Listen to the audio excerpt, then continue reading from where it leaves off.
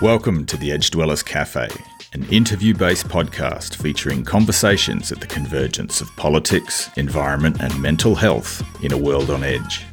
My name is Ben Habib and I'm an international relations scholar, an environmentalist, permaculture practitioner and neurodivergent coffee drinker. Join me in my quest to explore the edges that define us, divide us, and shape how we interact with each other as we grapple with the extraordinary changes taking place across our world. Order a hot beverage and get comfortable. This is the Edge Dwellers Cafe.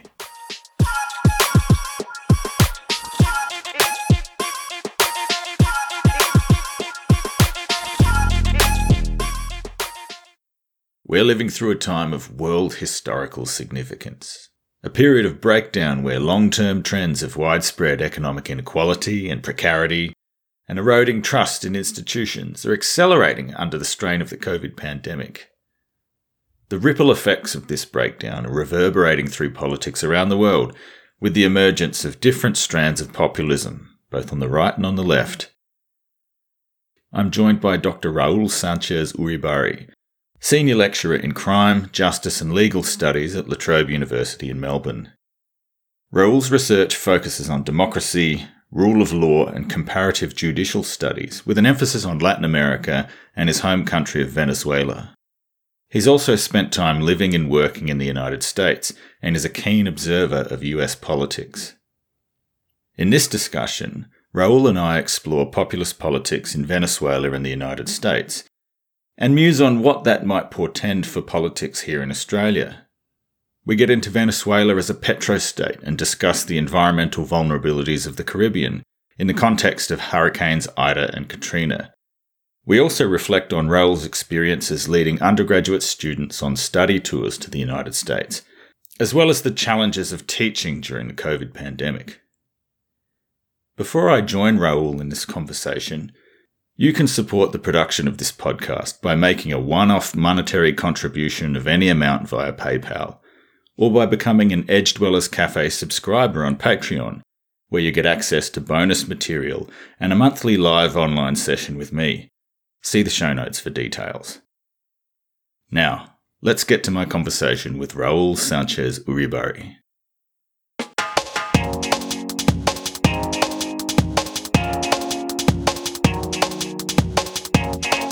Edge Dwellers Cafe. Raul Sanchez Uribarri, welcome to Edge Dwellers Cafe. Thank you so much, Ben. It's a pleasure to be here. We seem to be in this transition period around the world where a lot of the old norms and institutions and power relationships are really in flux. It really seems like this is an inflection point of sort of global historic proportions. And there seems to be things popping off all around the world. Protest movements, resistances to government, institutions breaking down, and trust in institutions really eroding, particularly across democratic states. And populisms of various kinds seem to be part of this story. You have a research project on populisms. Can you speak to that and maybe talk about where this research sits in the historic moment that we're in right now? Ben, thank you so much for opening up what I think is going to be a multifaceted conversation. Let's put it that way. And as you said, the changes that are taking place across the world, it's really, sometimes it's really hard to just step back and see all of these changes happening at the same time as part of a bigger picture, as part of a broader story that is unfolding. And that's one side of the challenge of our conversation today, how to connect the dots between these different processes. And that would speak directly to what an edge dweller is about, right? So that's one thing. And second, of course, the issue of to what degree and what is our role while the wheels of history keep going on and cracking. I remember once talking to a dear and admired colleague and friend from Poland, who one day I was telling him, he caught me right at the peak of the recent Venezuelan crisis a couple of years ago, and at the moment of greatest despair in terms of how things were unfolding there. And I was telling him, look, I don't really know what else we can do, and being so afar. And then he looked at me and said, you need to understand that whatever happens and how it goes, you're one individual as the wheels of history keep turning. And when you are living in direct contact with these huge processes, you need to keep that in perspective, because otherwise you get lost in the midst of these big changes happening. And taking it from someone who hailed from Poland and was the son of a Polish refugee in Australia, I really took that advice seriously and thought, well, in perspective, these are all these changes happening. But at the same time, it's good to keep a perspective of history, right? And God, in the past century or so, how many changes have happened in such an abrupt way? We're still in the process of catching up with them. And it is against that background that I want to think not only about populism, but also about the other interests that I've been developing as an academic and as an individual over the course of time. Now, coming back to, you asked me in particular about my interest in populism. It goes back to that.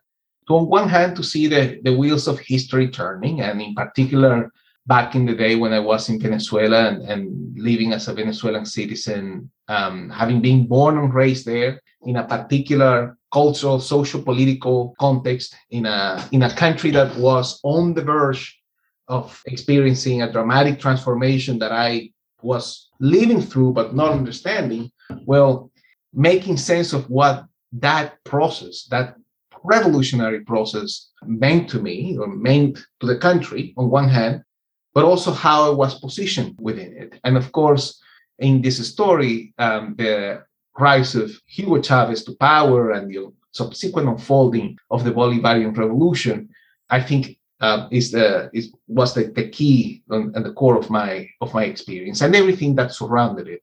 The collapse of civic order as we knew it, the dramatic increase of violence in not only violent crime, but pervasive presence of violence in social relations, more broadly speaking, and how that undermined political institutions and eroded, or in connection to it, trust with these institutions and with each other eroded. So it was out of not only a fascination, but perhaps a need, a necessity, that I became interested in these different topics.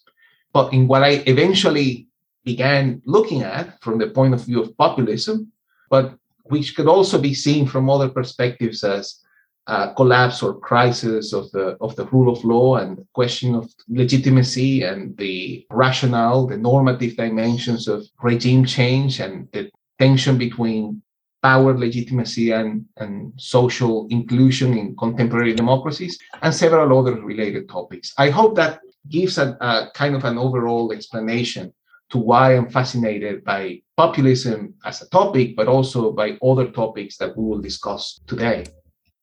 Are you seeing any parallels between the time when Chavez came to power in the 1990s and this moment now? There seem to be two rupture points. Are there any similarities or any differences that are important to flesh out here? I mean, if we're referring, for example, to sudden processes of change, right? And to sudden processes of change taking place at a global scale. To some degree, yes and no. I think on one hand, yes, in the sense of how sudden it is, and also how vast swaths of society have trouble processing and grappling with these changes, how political leadership is resistant to change and ends up becoming part of the problem as opposed to be participants in a process of reform that might allow for different outcomes. I think that premise applies to many things, right? Applies to climate change, applies to long-standing social, historical grievances by minorities across liberal democracies and so forth. So on one hand, I think that there is a parallel between the two. The part that is perhaps less similar or different, the part that is different is that this political order that we're talking about and the sort of the institutional political order and its underpinnings at a global scale, but also in each one of the liberal democracies have, I feel, a much stronger institutional core than Venezuela did, for example, as a state back in the 1990s. Back then, the fact that liberal democracy of the day wasn't entirely feeble, as it's been portrayed later on, and there were many aspects of it that had strong roots in social and political routines that people embrace over the course of democracy. I mean, still to today, Venezuelans still see voting and the electoral system as the main pillar of or the ideal source of legitimacy in a political sense. But anyway, putting that aside, yes, there were those institutions, for better or worse, were not as strong, and that was part of the problem later on. So I guess with Chavez, you've got someone who's a charismatic leader who Chavez, the person, is leaving a really big imprint on the institutions of the state. So talk about how the government of Chavez actually worked as a system. And then once we had the changeover to Maduro, how did that system start to decay without the charismatic leadership of Chavez? That's a great question, Ben. With respect to the specific question of Chavismo and Hugo Chavez as a leader, he incarnates. He's a emblem of contemporary versions of populism, of left-wing populism, but in the context of society as unequal, and where not only money but opportunities and resources were as unfairly distributed in Venezuela as Venezuela was and still is. The arrival of Hugo Chavez's promise to redress grievances that had emerged in that sense, in a sort of way, created a huge impact in Venezuelan political life. And ever since, there was a duality that, again, I was able to start sort of looking into from the point of view of populism as a concept, but which intuitively was well depicted, for example, by Garcia Marquez in an article that he published very quickly on an op-ed, just I think not a few weeks or so after Chavez came into power, after Chavez was elected and came into power, where I think it was called The Enigma of the Two Chavezes. And he said, here I had spent time with a man who on one hand it represented and understood the potential power of transformation that existed in a movement that had such widespread support among the population. And if what he will drive will reflect that power, well, and that desire, that kind of source of legitimacy. He didn't use those words, but I'm just paraphrasing. Well, this is actually something to be watched, monitored, and seen, because it would be transformative not only for Venezuela, but even beyond. But on the other hand, he said, I also see a military man. I also see a man who believes in chains of command, who has a vertical vision of society. Again, he didn't put it exactly in those words, but he was kind of spoke to, well, I know very well what the tradition of militarism had brought to Latin America historically and what that means even recently for other countries. And I'm wary.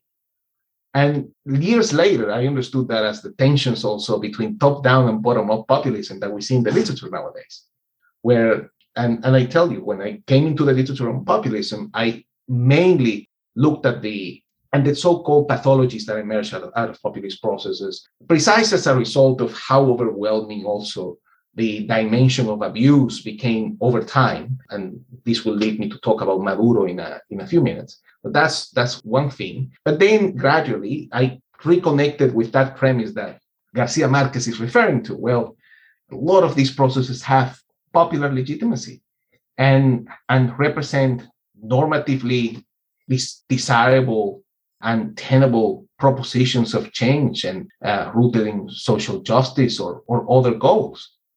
But I think it's making sense of that tension, that it's perhaps the most interesting and productive angle for understanding the Bolivarian revolution and also for understanding other populist movements. Now, just quickly, you asked me about Maduro. And in the case of Maduro, there are two things going on.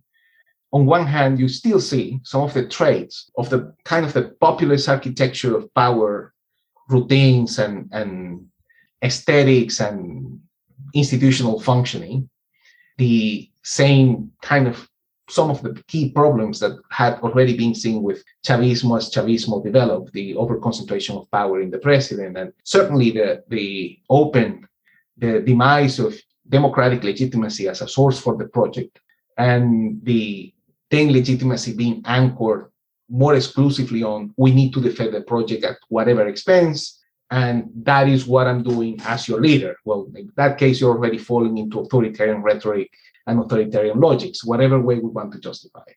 So scholars are divided in terms of observing these populist traits, but also looking at what they refer to as a post-populist moment. So how do nation states, what happens in the aftermath, in depending on the scale of the transformation that has taken place? That is certainly less studied. I would say that populism itself, or what causes populism, but it's a phenomenal, interesting topic in on itself, right? And historically, there are many interesting examples. Perón in Argentina, Huey Long in Louisiana, you name it. I mean, it's just an amazing topic to look into. If the populist moment is going to be the story of the 2020s, which it looks like the trajectory across a lot of countries around the world, then that post-populist moment is going to be the story of the 2030s, perhaps. And what happens after these populist projects burn themselves out and old orders, have ground to a halt, and something new has to rise up in its place from the rubble. Yeah, absolutely. And even beyond, since that populist moment has ended up taking place in the biggest democracies of the West and the most influential, their effect even reverberates in countries that are not necessarily embracing populist logics as the sort of the most distinctive feature of their political life, but which are still affected. And we've seen it here. We've seen it here, and we've seen it in many other places. Yeah, well, this is probably a good place to talk about what we've seen in the United States, because that seems to be the most extreme example in the West, but also what's been happening in Australia with the rise of populism here. So what are some of the lessons or the patterns that you're noticing in the US and also in Australia? I'm glad you're asking, because in the case, for example, of the US, as we know, again, I saw the Trump period and Trump himself as a problem in itself, and quite concerning and worrying. And you probably remember that from the very beginning, that was my position. And it's like, this is not going to be good for the United States for a number of reasons, and hence for the world. But on the other, because of how influential America is in contemporary politics. But on the other hand, I mean, that was one thing. On the other hand, again, we come back to the legitimacy of the grievances, right? I mean, there were many reasons that were pointing in the direction of the possibility of major political upheaval, and that had already been unfolding in terms of civic strife associated with long-standing demands. On one hand, more in terms of protests, more visibly from the left, but we know at the same time that patterns of resistance to change, illegitimate, had already appeared on the right.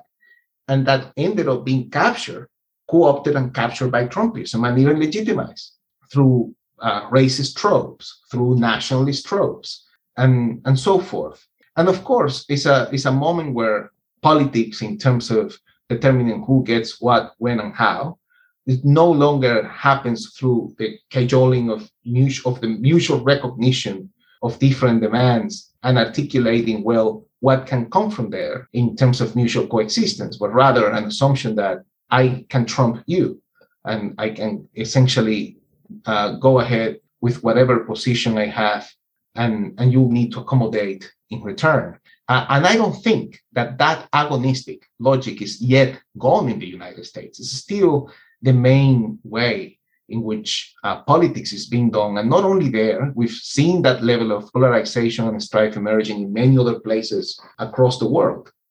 And that in on itself is a major threat for democracy as we know it. And it's, of course, a recipe for further violence down the road. I am still, despite the positive fact that Trump wasn't reelected? Well, number one, what did it take for him not to get reelected and everything that happened? But second, we know that the US, in that sense, unfortunately, doesn't seem to be out of the woods. Quite the opposite. Many of the problems, on one hand, in the Republican Party, Trumpism was there to stay. But more than that, many of the discursive elements of Trumpism ended up finding its way into normal political life in America and even beyond. And that comes back to its echo, even here in Australia.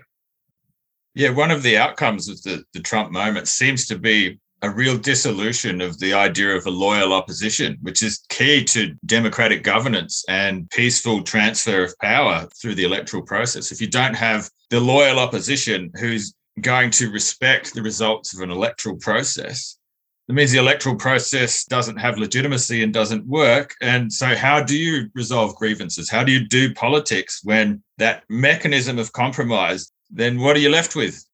Exactly. And the erosion of a common basis of understanding thing. I mean, yesterday, for example, I was having a conversation with a friend who's looking into questions of court packing. So processes of reconfiguring courts on political basis, and he was talking about on what conditions court packing is actually normatively desirable and a solution. And as we were talking about what would be the requirements, I was saying, well, the problem here is that each party will actually find a way of saying that all these boxes are actually to be ticked. I mean, if you ask, for example, Trumpists, who are the corrupt elites that are destroying the country, and they will point fingers at the Democrats, and they will point fingers at the blue elites in both coasts that are completely detached from real America and the backbone of society and has betrayed them and right? What we've heard all these times. So if there isn't a kind of a bedrock of a minimum of mutual recognition and an acceptable level of some core premises to debate, then we find ourselves in the moment that we are now. There are legitimate grievances that are underpinning the rise of populism across all of the countries that we find it. In the US case, for example, you've got sets of elites on both sides of politics who, in their own way, seem to be detached from reality and at each other's throats. Meanwhile, you've got the personal lived experience of most of the population. There's legitimate grievance around a whole host of depredations. So perhaps let's start by talking about the personal cost of crisis in Venezuela, and then maybe we can compare with what's going on in the United States and then see if there's any resonance in Australia as well. I'm really glad for that question, Ben, because that brings us back how we're talking about, again, these big historical processes. I mean, brings it back to the experience of the individual, right? I mean, what is really going on from their own point of view in their daily lives and the communication between the micro and the macro level. And anyway, look, I mean, I'll start so on one hand, with respect to the United States, with a personal tale.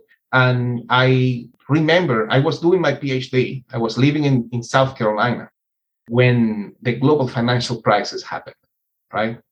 And I remember one day we went to a neighborhood that had just been recently built, probably a couple of miles from where I used to live.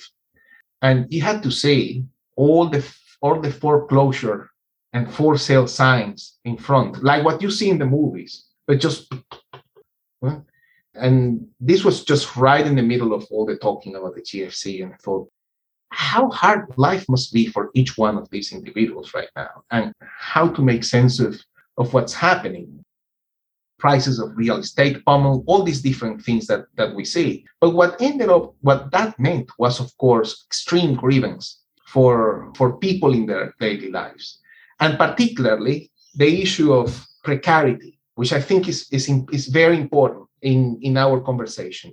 The issue of vulnerability, of feeling on edge, that anything can happen at any given time that derails your life. And even if you have a job, and even if you have a paycheck, and even if you have a routine and some sense of ontological security based on that routine, as we say in Spanish, el coco can just show up and screw you up. Something can happen. And that sense of precarity is probably what a better part of the 20th century politics in the Western established democracies post Second World War try to address through a variety of mechanisms.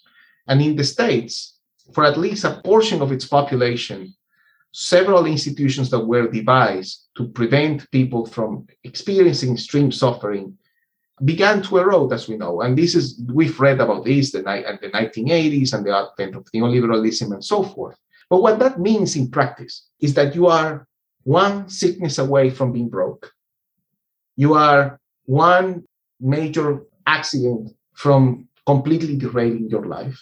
And that's the life that a large number of not only Americans, but people around the world experience nowadays. So you have this sense of precarity, but on the other hand, the frustration of seeing at the same time the world having more capacities, at least technological and resources than ever to deal with that sense of precarity. And I was a student and I come back to the States. When I was a student, I actually, end of my PhD, I fell sick and ended up going to the hospital, getting treatment, and I had insurance. I was already working as an academic. And when I saw the bills, and I remember in particular, I had to have an MRI. And the MRI, I saw the bill, and the bill was $1,000. And I said, but I have insurance. I said, no, that's the excess. I said, how can that be the excess? And then they show me the bill, and a single MRI was almost $7,000. I thought, oh, so at that moment, on one hand, I had a huge sense of fuck you inside, like, no, fuck it, how can this be possible? But it opened my eyes. It's like, oh, this is what people deal on a daily basis. Anyone can be vulnerable to something happening. But if you make $20,000 a year and there is no way that you can get out of that predicament, with one of these incidents happening, your life's screwed.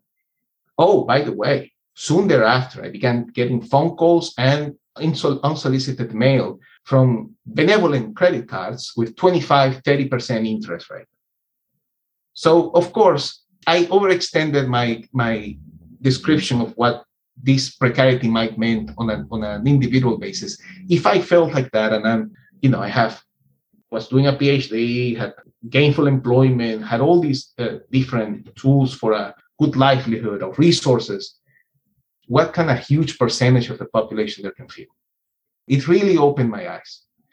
That brings me back very briefly to the experience in Venezuela, because in Venezuela, I grew up I was one of the fortunate kids who happened to grow up first of all, in a loving home and so forth, in a loving, huge family and all these things, but also not having to be worried about my 3 meals a day, or as we say in Venezuela, los 3 golpes, the 3 bumps in the chest that you get a day. We didn't have to worry about that. Or my sense of precarity was very low.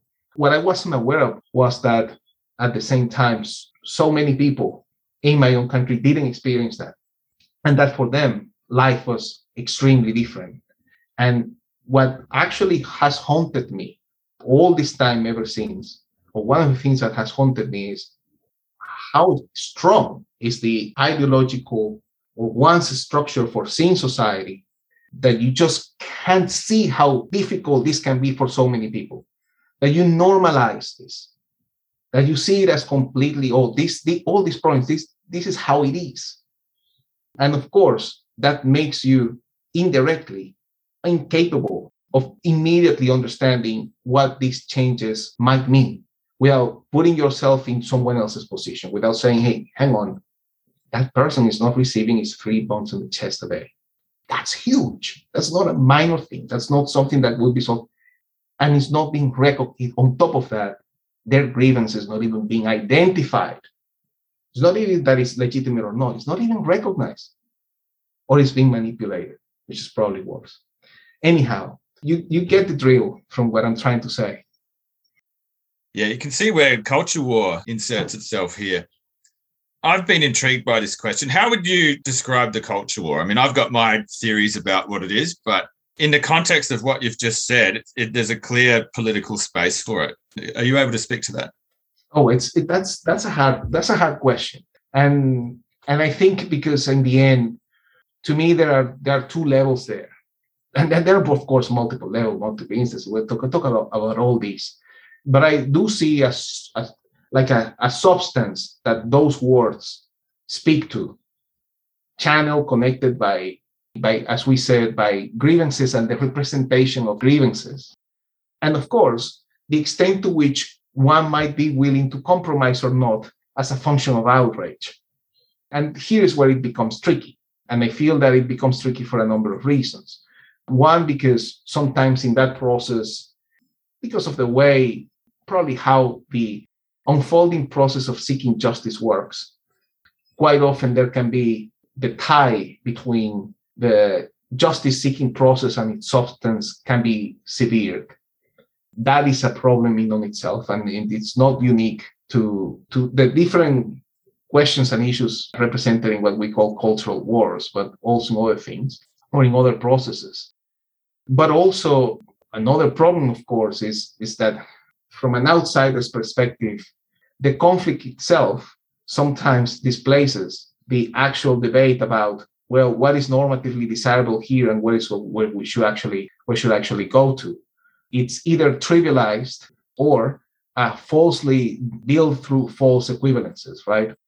When I think, for example, about the competing grievances that sometimes Trumpism articulate against progress, well, that's where I go. It's like, oh, well, hang on, wait a second. These are competing grievances. We need to be careful about what each one of the elite groups representing these different grievances and sectors are actually vouching for, because they can end up betraying the actual needs of the groups that they are trying to represent. And in Trumpism, we see it clearly, but it can happen in the left as well.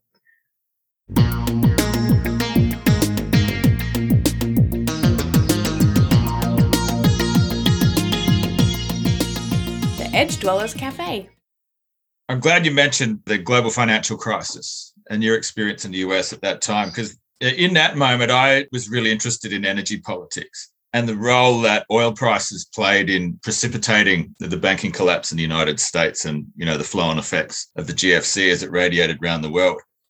And that makes me also think of politics in Venezuela and how that's been influenced by Venezuela's role as a petrostate, and what kind of role the fluctuations of oil prices play on domestic politics in Venezuela. Well, historically, huge, because before the advent of oil and the oil industry at the beginning of the 20th century in Venezuela was among the poorest countries in Latin America and probably the poorest country in South America, or certainly one of the poorest. And life was very, very different. You can see it not only in the pictures of those towns and villages, even of Caracas at that time, but also the recollections of even my grandparents, for example. I mean, my grandfather used to tell me all the time, you have no idea how this place was.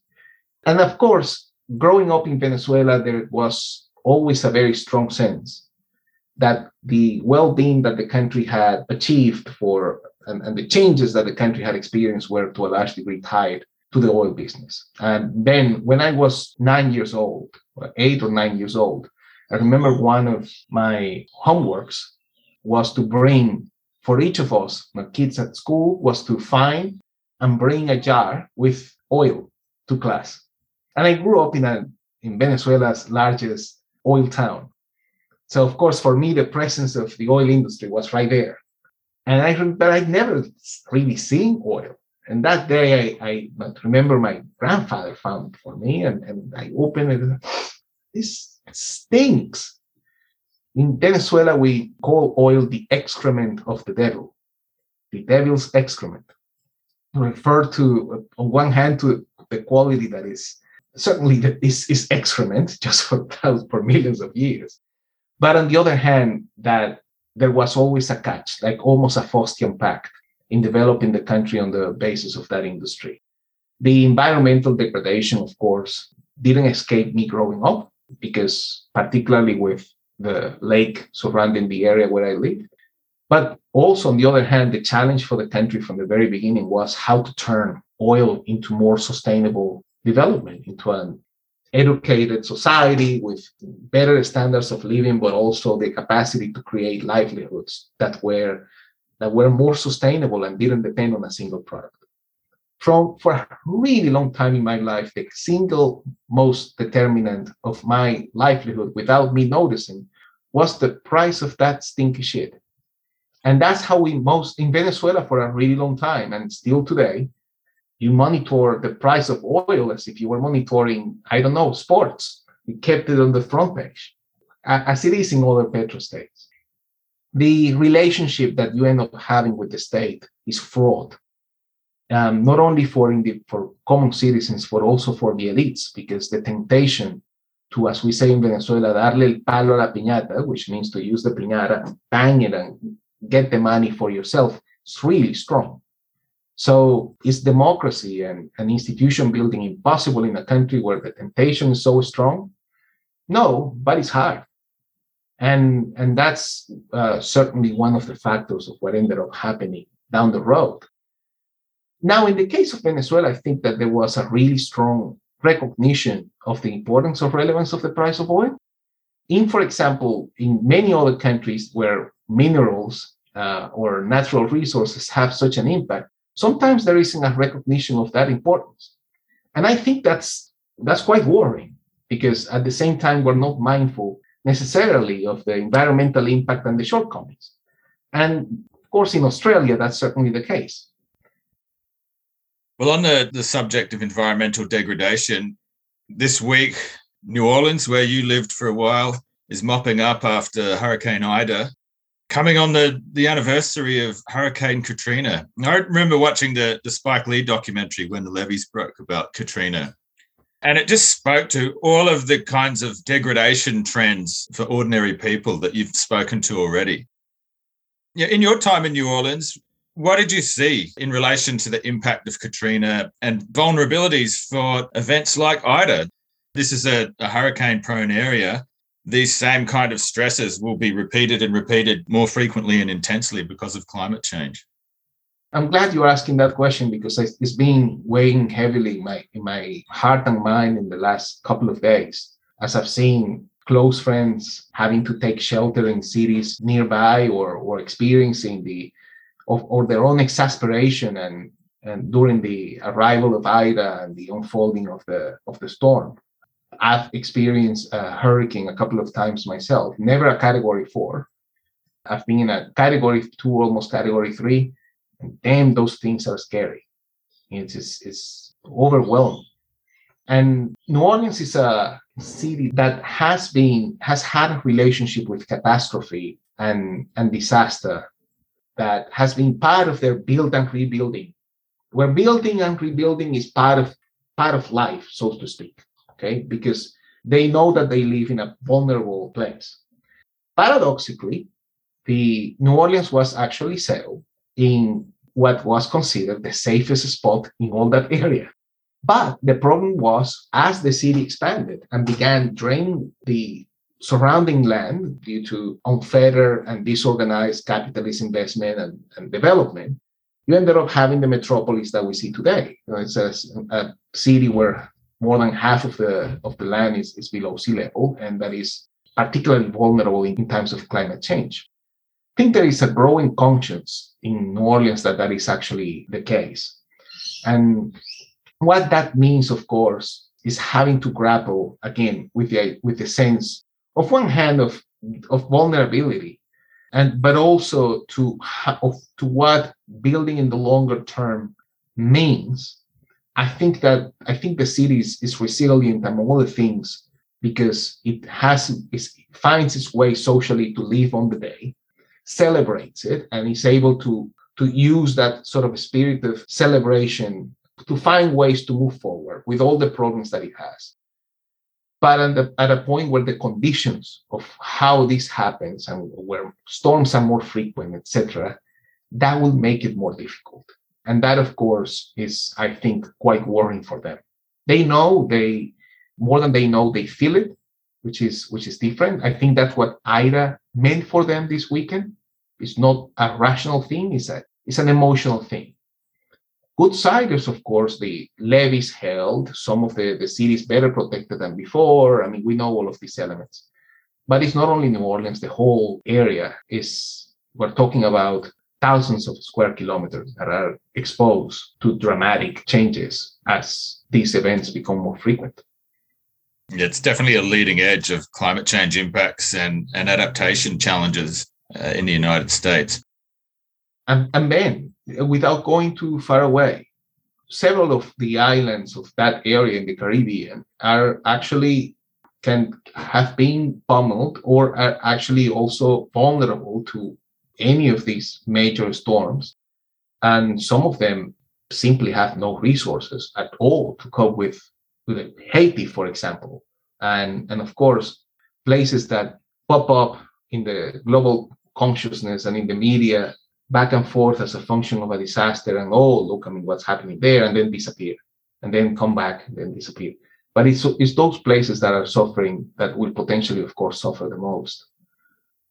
Yeah, this really resonates with the whole story that we've been covering in this chat about political instability and institutional weakness. Yeah, it's a really bad time to be having instability with the climate change threat rearing its head. Oh, yeah, absolutely.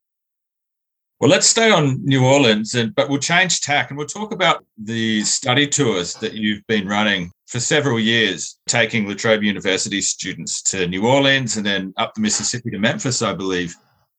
Tell us about the rationale for the tour, the kind of things that you were showing the students and what you got out of the experience. Look, I mean, for me, traveling, and I know that here I'm preaching to the choir with you, traveling as a student shows you that the world is a fantastic place, and that the world is a real place as well, and it's real in a way that your real might not be. Or is it? Because it also makes you feel about your own reality in a different way. It's transformative for a variety of reasons. And I have to say, I absolutely love it, man. I love taking students overseas. I love seeing how their own experiences end up challenging them, but also transforming offering avenues or pathways for transforming the way they see the world. And New Orleans, Mississippi, and Memphis are a phenomenal place to this end, because it's not only an area where you are exposed to the sort of the social and political dimensions of change or of political and civic strife and challenges, where life is hard, as we know it in many of these places. It's not only that you are exposed to it, but you can also see that it's a very nuanced and complicated story, because within that harshness and within those conditions, wonderful things that have marveled the world have emerged. And I think that that's what the study tour seeks to accomplish there. And we don't do it in a linear way. We do it that all that is linear there is the trip between New Orleans and Memphis. But other than that, is immersing yourself in a world where all the senses will be challenged, where there will be beauty around, shockingly good food, stunning places and experiences, but at the same time, the shocking reality of life as it was and as it is. And of course, great music. I've heard jazz and blues described as the gift of suffering. The gift of suffering. Yeah, the best music comes from marginalized groups because they're on the periphery, and that edge between the mainstream normal culture, if you like, and dispossessed communities or marginalized communities, that's a place of great creativity and productivity. And it's no coincidence that all the best music comes from the edge. It's actually phenomenal, Ben. And one of the and again, it's a paradox that, for example, in a city, and it's not only New Orleans, I mean, certainly the other places in the area, but New Orleans is a particularly good example of that, where on one hand, you have all these features that describe the other southern cities, abject levels of poverty and discrimination, open discrimination against African Americans, and all these different elements. Yet at the same time, all these channels of communication that exist across society, across its different levels and across its different ethnic groups and culture and subcultures that are anchored in cultural experiences. All because we all love our rice and beans on Monday. all because we all love when Mardi Gras is not that big fiesta that people say, no, it's in the streets and we all dance in the streets. And that day we all go to celebrate the parades and we all play like children with our children, jumping to try to get little things thrown from the floats. In that sense, and that's very powerful. It's, as you say, it's a unique environment precisely for this kind of creative endeavors. And where it is too, and the history of where it is. So being this junction point at the end of the Mississippi River, which is like the pre-industrial freeway or highway that's linking all of the continent, a vast part of the North American hinterland with the world. There's nowhere like it, really, is there, in terms of a junction point for the meeting of all these influences? And it's interesting, as we're talking about this, how this social dimension to it is directly connected to the environment and to the place where it is located. Because in the end, it's a city at a river and it's a city at the sea. And it's a city at the same time, it's a coastal city, but it's the last bastion of land before you hit the sea. So it's this juncture, right? And in terms of the unique, when you think about a city built on sediment, because that's pretty much how it was built in these areas made of sediment brought by the by the river. One day, and I probably the most transformative moment I had in my last tour with the students was on a canoe trip that we do in the Mississippi. But when we are up in Mississippi, so right between Mississippi and Arkansas. And we hired this guy who's an amazing guy, has a kind of operation to take people on canoes safely on the river. And at some point, we're in the river. The river is huge. And the tour guide points in the direction of down there and says, if you keep floating and you keep rowing, that's New Orleans this many kilometers away. And then he said, and think about all the soil and everything that the river is bringing with it. And at that moment, I realized, oh my God, is that land is a precarious miracle. It sits in this place that it changes and shapes and forms because there is this huge amount of water just flowing and bringing all this debris and soil. And I lived there for 3 years and I hadn't thought about it until that day. Like, oh my God. But yes, it is an amazing place in that regard. Seeing a Google satellite map of the Mississippi Delta really illustrates, how sediments shape the geography of that landscape. It's fantastic. It's fantastic. So we're now in the COVID era and international travel is really difficult now. It's really put a pause on all of these intercultural, interpersonal interactions. What does it look like post-COVID? And are there any dangers in not being able to have these kinds of international or cross-cultural exchanges, particularly with the kind of populist challenges that we're seeing? Look, I mean, it's interesting, Ben, because I had been thinking about that. I had been thinking, on one hand, there are the risks and dangers that this will be more difficult. On one hand, because, of course, of the health-related challenges to ensure that the trip can be done safely and so forth. But in connection to it, with the bureaucratic challenges that it will involve. And we are already seeing how this is emerging, right? I mean, the needs for vaccine passports and I imagine particular levels of insurance. I mean, all of this will make prospects of short-term study tours challenging. I don't think impossible, but they will make them very challenging. And as you mentioned, I mean, the political life is not going to get any easier in the years to come. Well, we know that. How hard it will be, it's a function of how long this goes on for and so forth. That's the other part. So there is that question of how and to what degree and in what way we're gonna make it work and where and with what many people and so forth. So that's one angle, and I agree with you. That's a concern. I do think that in the meantime, for example, what I tell colleagues who like and work in this area is, look, there are ways in which we can think of trips that are, for example, closer to Melbourne within Australia, but also neighboring countries that accomplish some of the transformative experiences that we want for our students and And that's one way of looking at it, right? I mean, it's thinking, okay, and I think that speaks also to what the institution should recognize and try to do with academics is, okay, well, let's support you to think about ways in which we can accomplish trips that also get students to experience and to have this, to still enjoy these experiences in their degrees and so forth. But on the other hand, there is the growing recognition that some of those trips as well need to be justified vis-a-vis the environmental impact. And that's a big change that's happening in the international mobility world. And I think that's very important as well, and will be even more important. And it's not only in terms of the environment itself, but also local communities and how not to be tourists only, but to be good partners with these communities. So there is that. That's, I feel is there is that side of the debate that I think is very important.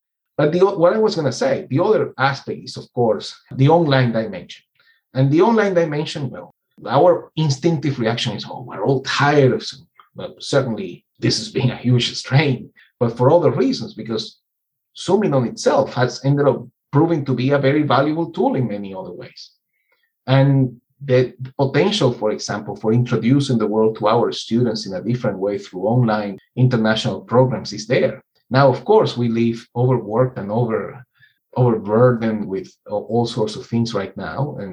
But the opportunities will be there to think about engaging through the online international place and engaging perhaps with colleagues and with partners and with civil society groups, institutions, and so forth, and create those bridges for our students. And I think that can have a very powerful impact. Earlier in the year, you wrote a really moving op-ed called Teaching in Times of Ongoing Catastrophe, A Tale from Melbourne. And you really spoke to this emergency mode that everyone who's a teacher, whether it's in higher education or in the secondary or primary education sectors, has been feeling about just treading water during the pandemic, of trying to adjust to teaching in a completely different way and what that's meant for our professional work and our lives, just our existential feeling of where we're at in the world. So please tell me more about that, because I thought this was a fantastic piece.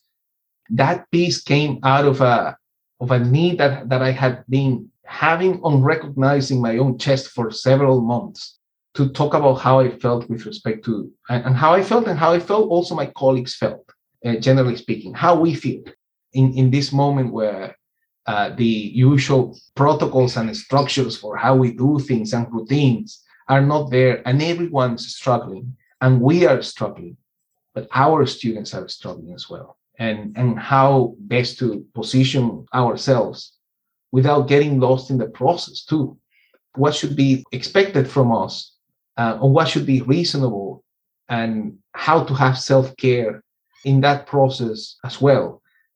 I've seen, and I'm sure you've seen it as well, we've talked about it before, how we have had many students coming to us in different shapes and forms for, if not assistance, you read between the lines and you can see that they are struggling. And how hard it must be. I mean, if we have something in common, most of us, is that we had, that one of the things that made us academics is that we like uni when we were at uni, or at least we had an important experience, many of us. For me, my uni time when I was 18, 20, it was so important. I'm still benefiting from that experience 25 years ago. And to think that you can't be setting your foot on campus, and it's been 18 months on a regular basis, it must be incredibly hard for many of our students. So that to me has that element of, well, it's at least an acknowledgement of how we're all sharing this space that is scary, that is hard, but where at the same time we have no option, or perhaps the best option is to recognize, embrace that moment, and try to hold ourselves and reach out and help as we can, or as much as we can, at least from that premise, from a premise of empathy and compassion. And of course, when you wrote this, it was earlier this year, and you were looking back on the second lockdown in Melbourne from a place of relative openness. So Melbourne and Victoria in Australia, this is pre-Delta variant. Life was semi-normal at that point. Of course, now we're back in lockdown. The Delta variant's taking hold, and we're looking as far away from getting back to any sense of normality as we have over the last 2 years. Or how you felt in writing the article, has that evolved or changed from when you published this? I think it has. I think it has to some degree. I think we're still in the process of, there hasn't been until recently a recognition, collective, but most importantly institutional, and from our leaders. And I think I do point fingers at our leadership here, and particularly political leadership, that there is so much that needs to be managed, but that there is an element of not only volatility, but also of unpredictability in everything that's happening, that it's global, that we can't remove ourselves from those logics, because we can manage, we can delay, we can control, we can risk manage. But at the same time, this is a huge event that, again, goes beyond what we can any of us individually can encompass or do. And I think that for that requires humility that we don't, our leadership, unfortunately, doesn't really have, and a willingness to acknowledge that in order to seek the well-being for the vast majority of society, we will need to do, as we've done with lockdowns and so forth, well, we will continue to go above and beyond our instinctive need for, let's get back to things as they were, or we need to keep the economy growing at all costs, or we need to go back to our rituals because we're suffering. That's nonsense. Suffering will be translated into other things. And I think it's a false premise to start with. More than promises or plans, which I think are important, I feel that sense of humility and recognition has been missing. And with it, the recognition as well of the hardship that many people have also involved during this process, including Australians who haven't been able to come back, people who've been here, for example, who've been impacted by the pandemic or even by the lockdowns themselves. Whether we're going to have the capacity to actually come together and recognize and embrace that premise, I'm not sure. I think we're up to a rough patch in the next few months, most likely. On the other hand, I can tell you that there are many positive aspects of the response where in more than once you've seen the best of our immediate friends and colleagues, but also people emerging. And that's been humbling and a really beautiful and moving thing to see. Yeah, that's really good medicine for the moment, I think. COVID's going to bring out the worst in us and it's going to bring out the best in us. And if we can concentrate on the best, then that'll help us through the moment. Raul, thank you so much for coming to chat at the Edge Dwellers Cafe. This has been a fantastic discussion. I really appreciate it. Ben, thank you so much for the invitation. I've really enjoyed it.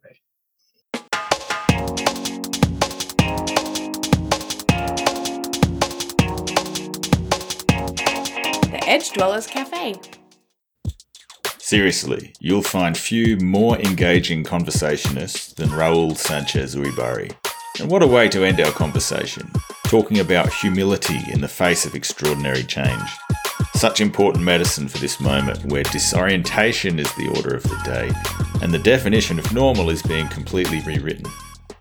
The show notes is where you can find contact details for Raul and to check out his work, along with links to some of the other articles we mentioned in our discussion. If you like what you hear and you want to support the podcast, please click the like and subscribe buttons on whatever platform you're listening on. And as I mentioned earlier, you can also support the podcast financially with a one-off PayPal contribution or by subscribing as an Edge Dwellers Cafe member on Patreon. Till next time, this is Ben Habib signing off from the Edge Dwellers Cafe. Stay safe and much love.